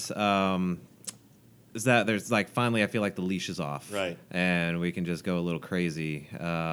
I don't know if people are going to be ready for it, but it's, especially after watching those Texas Law Dog ones, I was like, oh god, that's hilarious, right? Yes. And people need a little more laughter, and then this is going to be fun. I'm excited for it. 10 little vignettes of just playing off the boom, and like you said, might help that one person not be so anxious about it, because they'll realize, okay, this can be a fun process. Yeah. Right? So that'll be interesting. I'm curious to see what it's going to look like. Having 30-second videos up there on, Facebook and Instagram and YouTube. Of course, you want them to do well. But hey, it is what it is. It'll be fun. Absolutely. Yeah. So let's see. Talk about advice. Oh, no, you already talked about that too. What's that? Like, what's the most valuable lesson you've learned in life so far? I feel like we've kind of touched on that, but if there's something else to say, again, like I said, it's being, constantly, putting things in perspective and self-reflection, right? I wish I could have told 24-year-old Jason that. Yeah. I wish 24-year-old Jason would have listened, right? That's sure. Even 34-year-old Jason probably wouldn't have listened. Yeah. So, and I get it now, man. It's weird when you get to this point in life, and Lord knows my life isn't over. Yeah. But God forbid. Right? You never know. You never know. Like, whoa, all right, we are under. Okay, so no lightning out there. Yeah. But you gotta look at who you hang out with, right? Surround yourself with positivity. Yeah. That negative stuff. Unfortunately, Facebook is one of those tools that I have to use for marketing and for my business. It is what it is. It's 20 times larger than Zillow, Google. I mean, they know everything about everybody. It's insane, right? Which is also kind of creepy, but it's because it is what it is. Yeah. So I don't get to really enjoy Facebook like I did when I, 10 years ago or whatever it was when I first got on there. But, people... Drama is just one of those things that you can create it, get rid of it. Everyone has their own little bit of drama, but my mom used to always say, "Why would you want to air your dirty laundry for everyone to see?" Yeah. Right? We live in such fascinating times. Yeah. I listen to a lot more talk radio. I listen to Sean Hannity. A lot of people are like, "Oh my God, puke! Let me go now." I'm not a liberal. I'm not afraid to say it. I am very conservative in a lot of ways. I would also feel that I'm somewhat independent in a lot of ways too, because I do think that I don't think there's one perfect party, right? There's one perfect answer. I think it is a blend. 44-year-old Jason is more patient and tries to show more grace. What I can't stand is when people say show grace, but they're the ones that are least tolerant of showing grace. Yeah. Right? Yeah. I don't like fake news. I don't like spin. It reminds me of when I learned about yellow journalism many years ago. They don't even teach that anymore, right? Yellow journalism. Yeah, yellow journalism. It's kind of where we're at nowadays. Yellow journalism is basically where people would make up stories to sell papers. Oh, okay. Right? Kind of what's going on right now. Undeclared source says this. Yeah, that's the worst. Well, if it's undeclared, then how valid is it? And then come to find out, no, it's not. The story's being retracted. Or people share a thing on Facebook, and someone's like, "Is that true?" And the original poster is like, I don't know, but if it is, I'm pissed. Yeah, right? It's like, come on. Or then you have to, check it on Snopes. Okay, is Snopes the right place now? I mean, I don't know. People are so reliant and dependent upon someone else's opinion, and they would rather regurgitate it than versus formulating their own. Because it simulates a feeling, and it's easier to feel than it is to think. And I'm sitting there going, dude, dudette, whoever you are, you need to, just think about things. Yeah. Right? Think about it. Like, once you put stuff out there in the sphere, man. It's out there. It's out there. It's so different. It's funny when you look at the older politicians that are used to being able to say things. Oh, I never said that. Oh, yes, you did. It was recorded on YouTube, MySpace, whatever. Right? On this day at this time. Chapter and verse. Exactly, right? And, I made one of those mistakes. Just recently. Oh. We were having some issues with some of our back-end stuff. And I was being very explicit in explaining to one of our processors how to provide the information to one of our departments. And I should have just left it at that. But I said, do this because that department is stupid. And I wrote it. Whoopsie. And then, of course, that went to their boss, and they saw it, and they're like, I am shocked. And I'm like, well, you're probably not really shocked because you probably hear this all the time, just nobody is dumb enough to write it like I was. Yeah. So, of course, I had to put apologies in there, say, look, this is an isolated incident. It's not like I write this all the time. I was a point of frustration, blah, blah, blah. Yeah. Which it was. And I basically was like, I don't think you guys are stupid. I just think you're challenged, which I'm sure that didn't help either. Mentally challenged. I didn't say mentally challenged. I just said challenged. But that's the difference. I'm not afraid to eat the frog. And then my boss is like, Jay. That's awesome. Come on, buddy. And I'm like, I'm sorry, boss. My bad. That's why you're so good at this, and I'm not. But she's like, no, we get it. We're hearing your frustrations. I'm like, well, would somebody please do something about my frustrations? Because I'm getting tired of re-explaining the same thing over and over. Yeah. And it was just kind of funny because we all got a tickle about it because that was meant to be an inter-office email. And the person it went to, she didn't realize that she had forwarded that whole thread. And she was going to explain. She's like, I'm so sorry. I'm like, hey, it's not your fault. I'm the one that wrote it. I shouldn't be complaining down. You always complain up, and I need to be a little more cognizant. But, it's just funny. And for that department's supervisor to say, I am shocked. We should have a dialogue. And I'm like, dude, we've been talking for over a month now. What more dialogue do you need? Yeah. But okay. Oh, my God. So I mean, we're all imperfect. Right. And, and I was stressing. I thought my boss was really, I was like, all right, I've got an ass chewing coming. And she wrote something very eloquent to all parties. And so I replied back to her only. I said, aloha, boss lady. I call her boss lady. Yeah. I just want to say I'm sorry that you had to basically smooth turbulent waters that I've created, but I also wanted to say mahalo in the same time for doing so. And I just said, you deserve better. I will be better. And she replied, she's like, I'm a raving fan of Jason Scott. You just keep inspiring and encouraging people, and you're going to do the right things. We all get frustrated. Don't worry. So that was kind of cool. That's to awesome. Actually have a boss that was like, she knows me. She gets me. Yeah, right? yeah. So she knew that I knew what I was wrong. Yeah. Well, talk about extending grace. Like any other boss could just leave you high and dry and be like, "Oh, you." Yeah. And that's that's what I was expecting, and I should have known better because she is a pretty amazing person. So for that, hats off to you, Miss Sherry. You're pretty awesome. So like I said, we all do it. We all make mistakes. But the difference is I knew I made it, and I let them know, well, that's invaluable when you can recognize your own shit, basically. Yep, that's me. Yep. Corn kernel right there. That's my texture. That's my... Okay. Probably get off of that. Yeah, but a little bit different side. It was like, if you're just joining us, we really, this whole conversation is not about feces, but all right. Indeed.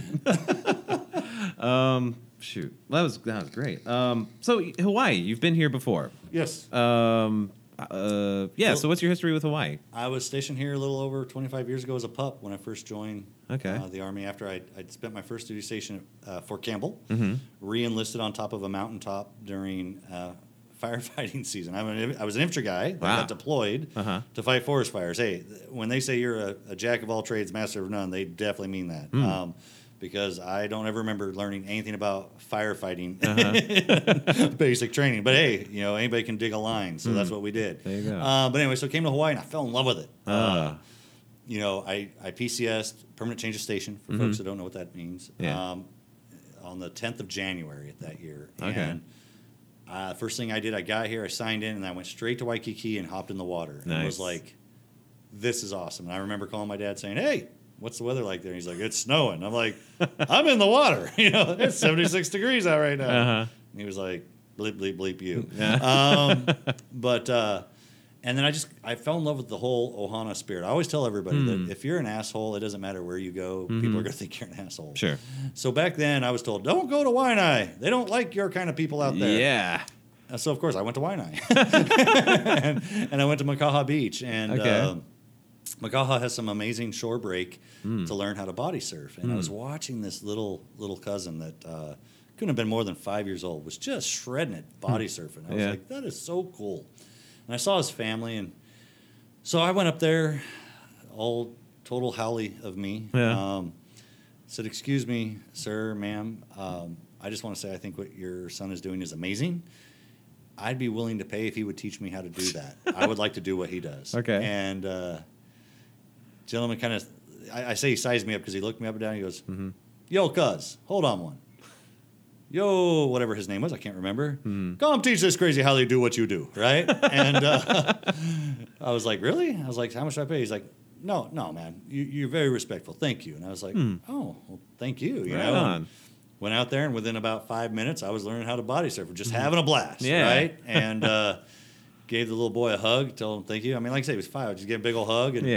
And afterwards, they were like, you all right, you know? And I was like, well, thank you. And they're like, you're not like the rest, you know? And so, of course, I was like, well, what do you mean? Well, most of you military guys are just, you know, and they start going on and on. I was like, well, I'm so sorry. I can't apologize for everybody, but I just try to be respectful of wherever I'm at. And they're like, you'll be okay, right? Nice. So, that's wonderful. And it was cool because that led to me playing on their softball team. I was the token Howley, you know, on an all local team. I was the only white dude, right? And being invited to, you know, actual true authentic family luau's and just being immersed into a culture that I found very fascinating, right? And so I fell in love with Hawaii and the culture. And I just knew then, I was like, this is where I want to retire. This is where I want to come back to. At that moment, when we talk about you need to have a goal or whatever, vision, that was my vision. I want to live here for the rest of my life. And talked to my first owner and said, hey, what do I got to do to get back here? And he's like, oh, bro, you got to go to the dark side of the force. So that's what I did. I went to the JSOC side, Joint Special Operations Command. And that's how I ended up doing so many tours. And was able to finagle and call in all my chips to get back here, go back to Big Army, and do one more tour to Afghanistan, survive that. And then the rest was history. So I knew it was going to take, you know, I saw the 1,000-meter target. All right, I'm going to have to do A, B, C, X, Y, Z. And I did. And it worked out. You know, and Oahu back then kind of reminds me of what Maui looks like now. So it's weird because when I first came back to Oahu, I was like, whoa. Fort Weaver Road used to only be like 2 lanes. Now it's 12. You know? Like that used to be all cane field out there. You know. And so that's how that happened. And you know, everybody's like, "Do you ever get island fever?" No. Like, I mean, I wish I could get out to the beach a little bit more. Because I am, like I said, work life is a little out of balance right now, but. I'll be honest, if you've got time on your hands, you could do something different every day of the year and not do it twice, you know. And that's just on Oahu, you know. So, I mean, for people to say, oh, I just like to be able to drive. I don't know of anybody that likes to just drive for 8 hours. I hated it. I hated driving from Roseburg, Oregon to Portland 3.5 hours just to go to a mall. You know, that was not fun for me. We go back to visit the mainland. I'm normally there going, man, I can't wait to get back to home. You know, I like, because people always like, oh, how was Oregon? I was like, it was fine. I just couldn't wait to get back home. They're like, really? I'm like, yeah. You know, like, there's stuff to do. I mean, I just, I knew, like, and when I met my wife, you know, Ray Lee, when we met, I just said, hey, just so you know, I will eventually retire in Hawaii. So, you know, because I'd already been married twice, right? And those were abysmal failures. And the second one had taken to Hawaii, and obviously found out later that she didn't really want to be in Hawaii. So I was just like, if we're going to move forward, you know, if you think this is going to get serious, just know that that's where I want to go. And she's like, well, do you think we could visit it? And I was like, sure, why not? I'm getting ready to deploy. I've got mid-tour leave. We'll go there. Nice. And that was on my 7th deployment, my 4th one to Iraq. So on mid-tour leave, you know, it's cool how you can finagle your tickets, right? You say, hey, I'm going on leave to Hawaii, and they paid the whole way. So I was able to stop in Oregon for a week, and then all I had to do was pay for her ticket, and we went to Hawaii. And I said, well, this is probably the brigade that I'm going to be assigned to if we ever get back here, and blah, blah, blah. And she's like, yeah, twist my arm. I think I like this. And I was like, okay. Rock on. So, so that's just kind of how it worked out. And you ask her today, like, hey, babe, do you ever want to move back to the mainland? She's like, well, maybe when we're older. But even then, probably not. You know? I think the next phase is having a home somewhere in Oregon to where when we go visit, not necessarily in the same city or town where her family's at, but like, Mount Hood or something like that, somewhere that you can go on vacation and people can come visit you there, right? Yeah, Kind of like using the Ray Romano approach. If you live here, they can come every day. But if you live here, they come, they visit, and then they have to leave. Right. So, I don't know. We'll see. It's as far as I'm concerned, yeah. When I pass, whenever that day is, just sprinkle my ashes out there over the Pacific Ocean. I'm totally cool with that. Nice. Right? So or go up to Pali and let the wind take me. I don't care. Whatever's easier and cheaper. Whatever doesn't cause too much of a problem for my wife. So, but to me, this is home. So speaking of Island Fever, I did experience that like within my first 6 months of getting here, and then I went on my first mission to Laos, and that kind of helped break it up. But it wasn't until I met Jen really and started getting into doing stuff. Exactly. Yeah. Right. Instead of just staying in my barracks room, or once I moved out, staying in my studio and doing whatever. That's when I really started to appreciate it. And then I knew that this was home for me when I don't remember exactly. I don't know if it was a trip with her or another thing with JPAC, but coming back and hearing like the aloha and blah blah blah blah, and seeing mahalo on the trash cans, just little things. I was like, oh my gosh, I miss this place. Oh yeah, man. When I go to the mainland, I'm saying aloha to everybody. I know they look at me all cross-eyed, and I say mahalo, and they're like, what? And I'm just like, sorry, it is what it is. And I remember the first time I was here. You would walk down Waikiki, and people would just be looking at everything, just absorbing it, taking it all in.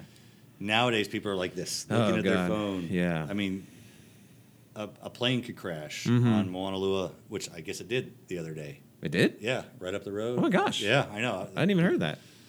Yeah, crazy. Wow. But that's how much, 25 years, people change. It's crazy. But yeah, no, I am thankful every day. I wake up, thank God, say thank you for my wife, my family, my life. Yeah. Thank you for blessing us. It's kind of a ritual. Every time I get in my truck, that's one of the first few things I say, just because I get to live in an amazing place, no matter how good or how bad it is. It's cool. Yeah. So.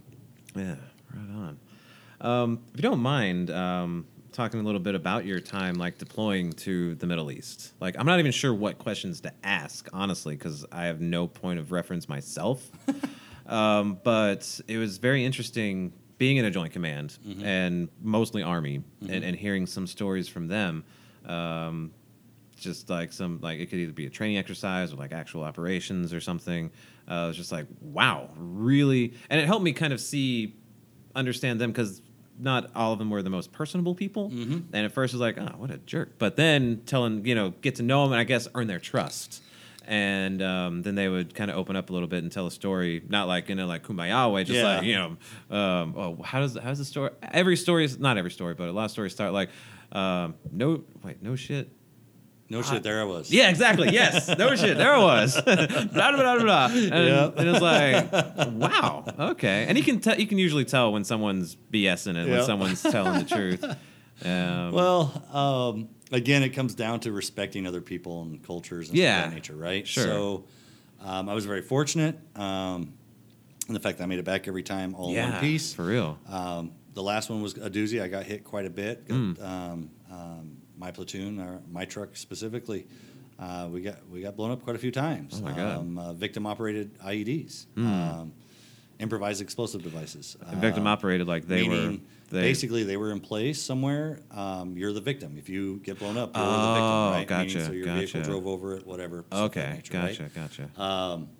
And those are real morale busters, because you have to react to, one, getting blown up. Two, you've got to have instant security. Three, the adrenaline's going. You want to just kill someone, but unfortunately, there's no one around because it's victim operated. It's something that's been preordained, pre-planned, due to travel pattern, whatever, you name it, however they think, right? But honestly, what I always tried to immerse myself in whatever culture I was with. When I was in Iraq, I learned Arabic. Titi Amriki was like one of the things you would say all the time. Do you speak English? Right? Yeah. And then they'd be like, Titi Arabi? And I was like, Nam, which means yes, right? And then one of the things, I lived and worked with my counterparts, so I went full-blown immersing myself into their culture as far as learning what made them tick, speaking to them in their native tongue, sometimes teach them how to speak, English. Yeah. That's the difference. It was more than just carrying a rifle and point and shoot. But that was the type of mission set that I was in, right? So come back full circle, come back to big army, we'll go to Afghanistan, kind of a hybrid. You have your counterparts that do what we would call a big army mission, but you weren't really living with them. They had their side of the compound, you had your side of the compound. So I would spend a lot of time with my muterjim, which is your interpreter, learning as much as I could about them, because each time I went to Afghanistan, it was a different location, different, Pashto one area, Dari the other area, Farsi the other area. I mean, it's, and with those different languages are different types of cultures and folks as far as whether they're educated, non-educated, which I shouldn't say non-educated because everyone is educated to some degree as far as life, right? Oh, sure. But whether they were formal education. Education. And once you got outside of the bigger cities, Bagram, Kandahar, Jalalabad, and you got out to the actual tribal areas, no real formal education out there. So a lot of their education was stuff that's passed down from generation to generation, right? Sure. So it's just learning to respect that, understand that, accept that. And General Petraeus, God bless him, he was a great leader. He got it. His coin counterinsurgency operations manual that he had spent many, I'm sure, days, years, or whatever to put together, talked about getting into the inner circle and becoming a part of them to understand them. And he quoted a lot of times Sir Lawrence of Arabia, or Sir Lawrence was a leader from Britain, right? And he really, back in the days of, I don't want to say, what's the famous Arabic? Salahuddin, I think it was during that time. Okay. He literally learned how they operated and embraced what they did, and suggested for them to come up with their benchmarks of how they would measure success versus saying this is a success, right? So General P understood that, and he was trying to get us as a big army, big force to understand that we're so used to having measures of success of what makes you successful for the mission. Those don't necessarily line up with a different culture. If you say, hey, you're a go at shooting if you can shoot 40 out of 40 with this particular weapon set, that's great for us. But for them, their measure of success will be the fact that I know how to operate my weapon and can actually shoot it straight is a measure of success, right? Yes, yeah. So, and that's the mindset. And unfortunately, most battlefield commanders, they say, yes, they get it, but they don't get it because it's all about the end state, right? So, and I'm not trying to bash on them, but it's just most people, if you're a type A personality, you want to do it my way's the right way, blah, blah, blah, blah, blah. Yeah. They're cool, hey. And that's why we're where we're at, and we do what we do, I guess. Yeah. But so I don't talk too much about it. Rory has gotten more out of me than I've really wanted. Sure. And it's crazy because when he has a client that's deployed as many times, if not more, he'd be like, oh my God, Jay was probably in that area. And I'd be like, Jay, hey, who did you work with? And then he's like, and Jason, he's kind of humble. He won't tell you, that he got blown up 19 times in 23 days. I'm like, Rory, come on now, man. Like, seriously. But so I don't talk about the graphic part of it so much. I try to remember more of the fun times because, again, I don't want to hold on to any of that negative stuff. Yeah. Right? Some people might consider that avoidance, but honestly, I'm not avoiding it. I'm just choosing to let it go. Right? Yeah. I think there's a difference between acknowledging it happened, and accepting it. Yeah. It happened. There's nothing that can be done about it. Versus like just shutting it out or like dismissing, denying it. Well, I'll be honest with you. 5 years ago, Jason was that guy that I just couldn't get past it. Luckily, I've got a rock of a wife. She was very supportive. Helped me go to and talk to the proper people to help get me through some things. Right. And that's the difference. If I wouldn't have had her, I don't think I'd be the man that you see today. I guarantee. I probably could have got stuck in a dark place. But But to me, it's just easier just to let it go. But then again, that's 44-year-old Jason talking now. Right. So the wisdom of years. Yeah. So. Yeah. Shucks. So many directions you can go with that. Like in my own experience, I've never been to war. I've never experienced combat or anything like that. I have seen some shit in my life, personal stuff, and for a long time, I was kind of in a still struggle with it because you never really get over things, but you never get rid of things. Exactly. You learn how to deal with it, and that's what 3 years of therapy did for me. Yep. Was prepare me, for the years to come. Right. And it wasn't like slam bang right out the gate, yeehaw, gold medal, because you never get a gold medal. You just keep running. You keep running from one thing to the next, and that's a difference too. Running to the next thing instead of running from the last thing. Exactly. And so I on principle, I guess I can relate and it's kind tough, of understand. Though. I mean, most people can understand it. It's just whether or not you can apply it. Yeah, right? yeah. And some people just don't have the capacity, or they just they're just in a bad spot. I mean, a lot of people tell me all the time, like, Jay, how are you even normal right now? Yeah.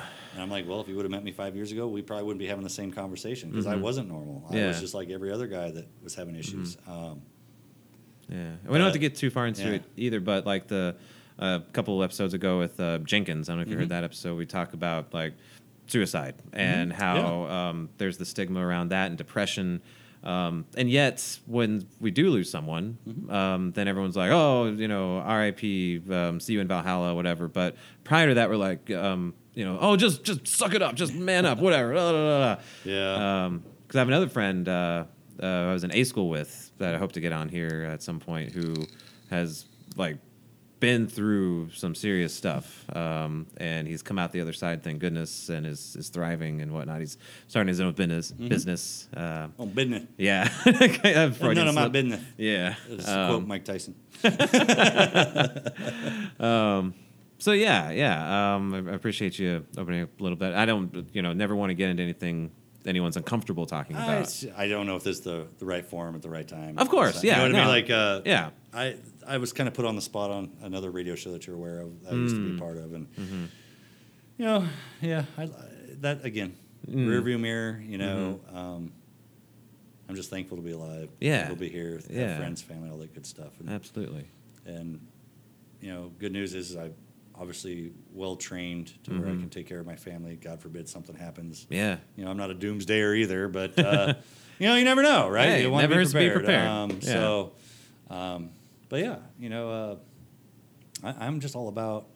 Right now, it's about leaving a legacy. That's the other thing. I really want to leave a legacy that I did everything that I could to improve my foxhole. Yeah. And help those around me. Right.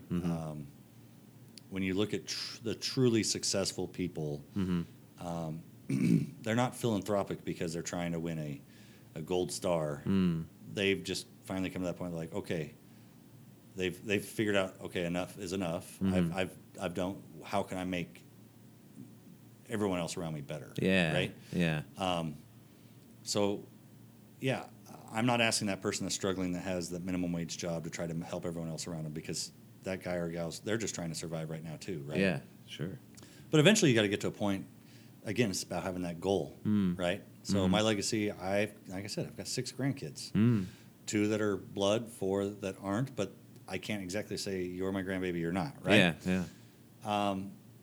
They're growing up in poverty. And yes, I could financially pay for everything for them right now. I could. But unfortunately, their parents aren't going to learn, other than it's that entitlement thing, right? So we have done the proper, we've set aside funding for each grandchild. We've acquired real estate, things that for when we pass, that hopefully, as we continue to stay in touch and be a part of their lives, hopefully some of the stuff that we've learned can rub off on them to where when they become of age, they can break that chain, or at least have something to start off with to break that chain, right? Yeah. I haven't given up on their parents. It's just, and they're making strides. Don't get me wrong. Sure. Caden's doing well. It's just, he's 24, so I guess that's still young, but I try to let him know that before he knows it, he'll be 34. Right. You know? Yeah. And that's crazy. Again, he's part of that generation that they just don't have a target. Mm-hmm. And I'm hoping he finds it out someday. You know, some people's targets are their kids. They live for their kids. Hey, that's cool too. Yeah. Right. Like I said, yeah, I want to leave a legacy. I want people to know that when I pass, that I did everything I could to make this a better place, help as many people as I could within reason. And they knew that I was always true to my word. Right. So those are big things. And part of the things that drive that are those memories I talk about, you know, where why would you want to marry him? He'll always be poor. You know, he'll never amount to anything. He's going to join the military. You know, so yeah, that type of stuff. I think that's part of the fuel, part of it, a little part of it. But Sure. And then proving people wrong. I've always loved the underdog. I don't know why. Yeah. I just do. Maybe it's because I was so small and I was picked on all the time when I was younger. And people now, they're like, there ain't no way you were small. I'm like, yeah, dude. When I graduated high school, I was 6'2", 150 pounds. I had a 28-inch waist. That's about as small as you can get. Yeah. I look like Skeletor.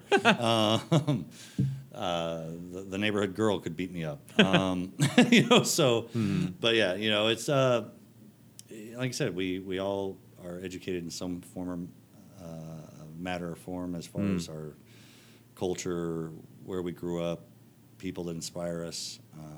I want to be able to inspire people, right? Yeah, yeah. And encourage people the right way. And I know that comes with being able to articulate my words a little bit better sometimes. And eventually, maybe before I pass, you know, I will have learned to master the art of speaking articulately, but I seriously doubt it. But yeah, you know, it's just leaving stuff in a better spot than where I started. Yeah. So Awesome. Very cool. I think that's pretty much about it, right? I don't Yeah, know it if works. we have too much else to talk about. That works for me if you feel good. Yeah, I Okay. did. Those of you that are listening, probably my mom. No, but hopefully we've provided some value today. And yeah, and here's the cool thing. Even if you don't want a loan, you need someone to talk to, if you think I might connect with you on levels, you know, give me a call. Right on. Yeah. I always tell people, like I said, I just want to help people as well through one form or another. Yeah. Obviously, my main venue is being able to help people acquire home ownership, but that's just the tip of the iceberg. Yeah. So, Right on, man. cool. Cool. All right, brother. All right. Thank you very much. Thank you. Yes, sir. Bye.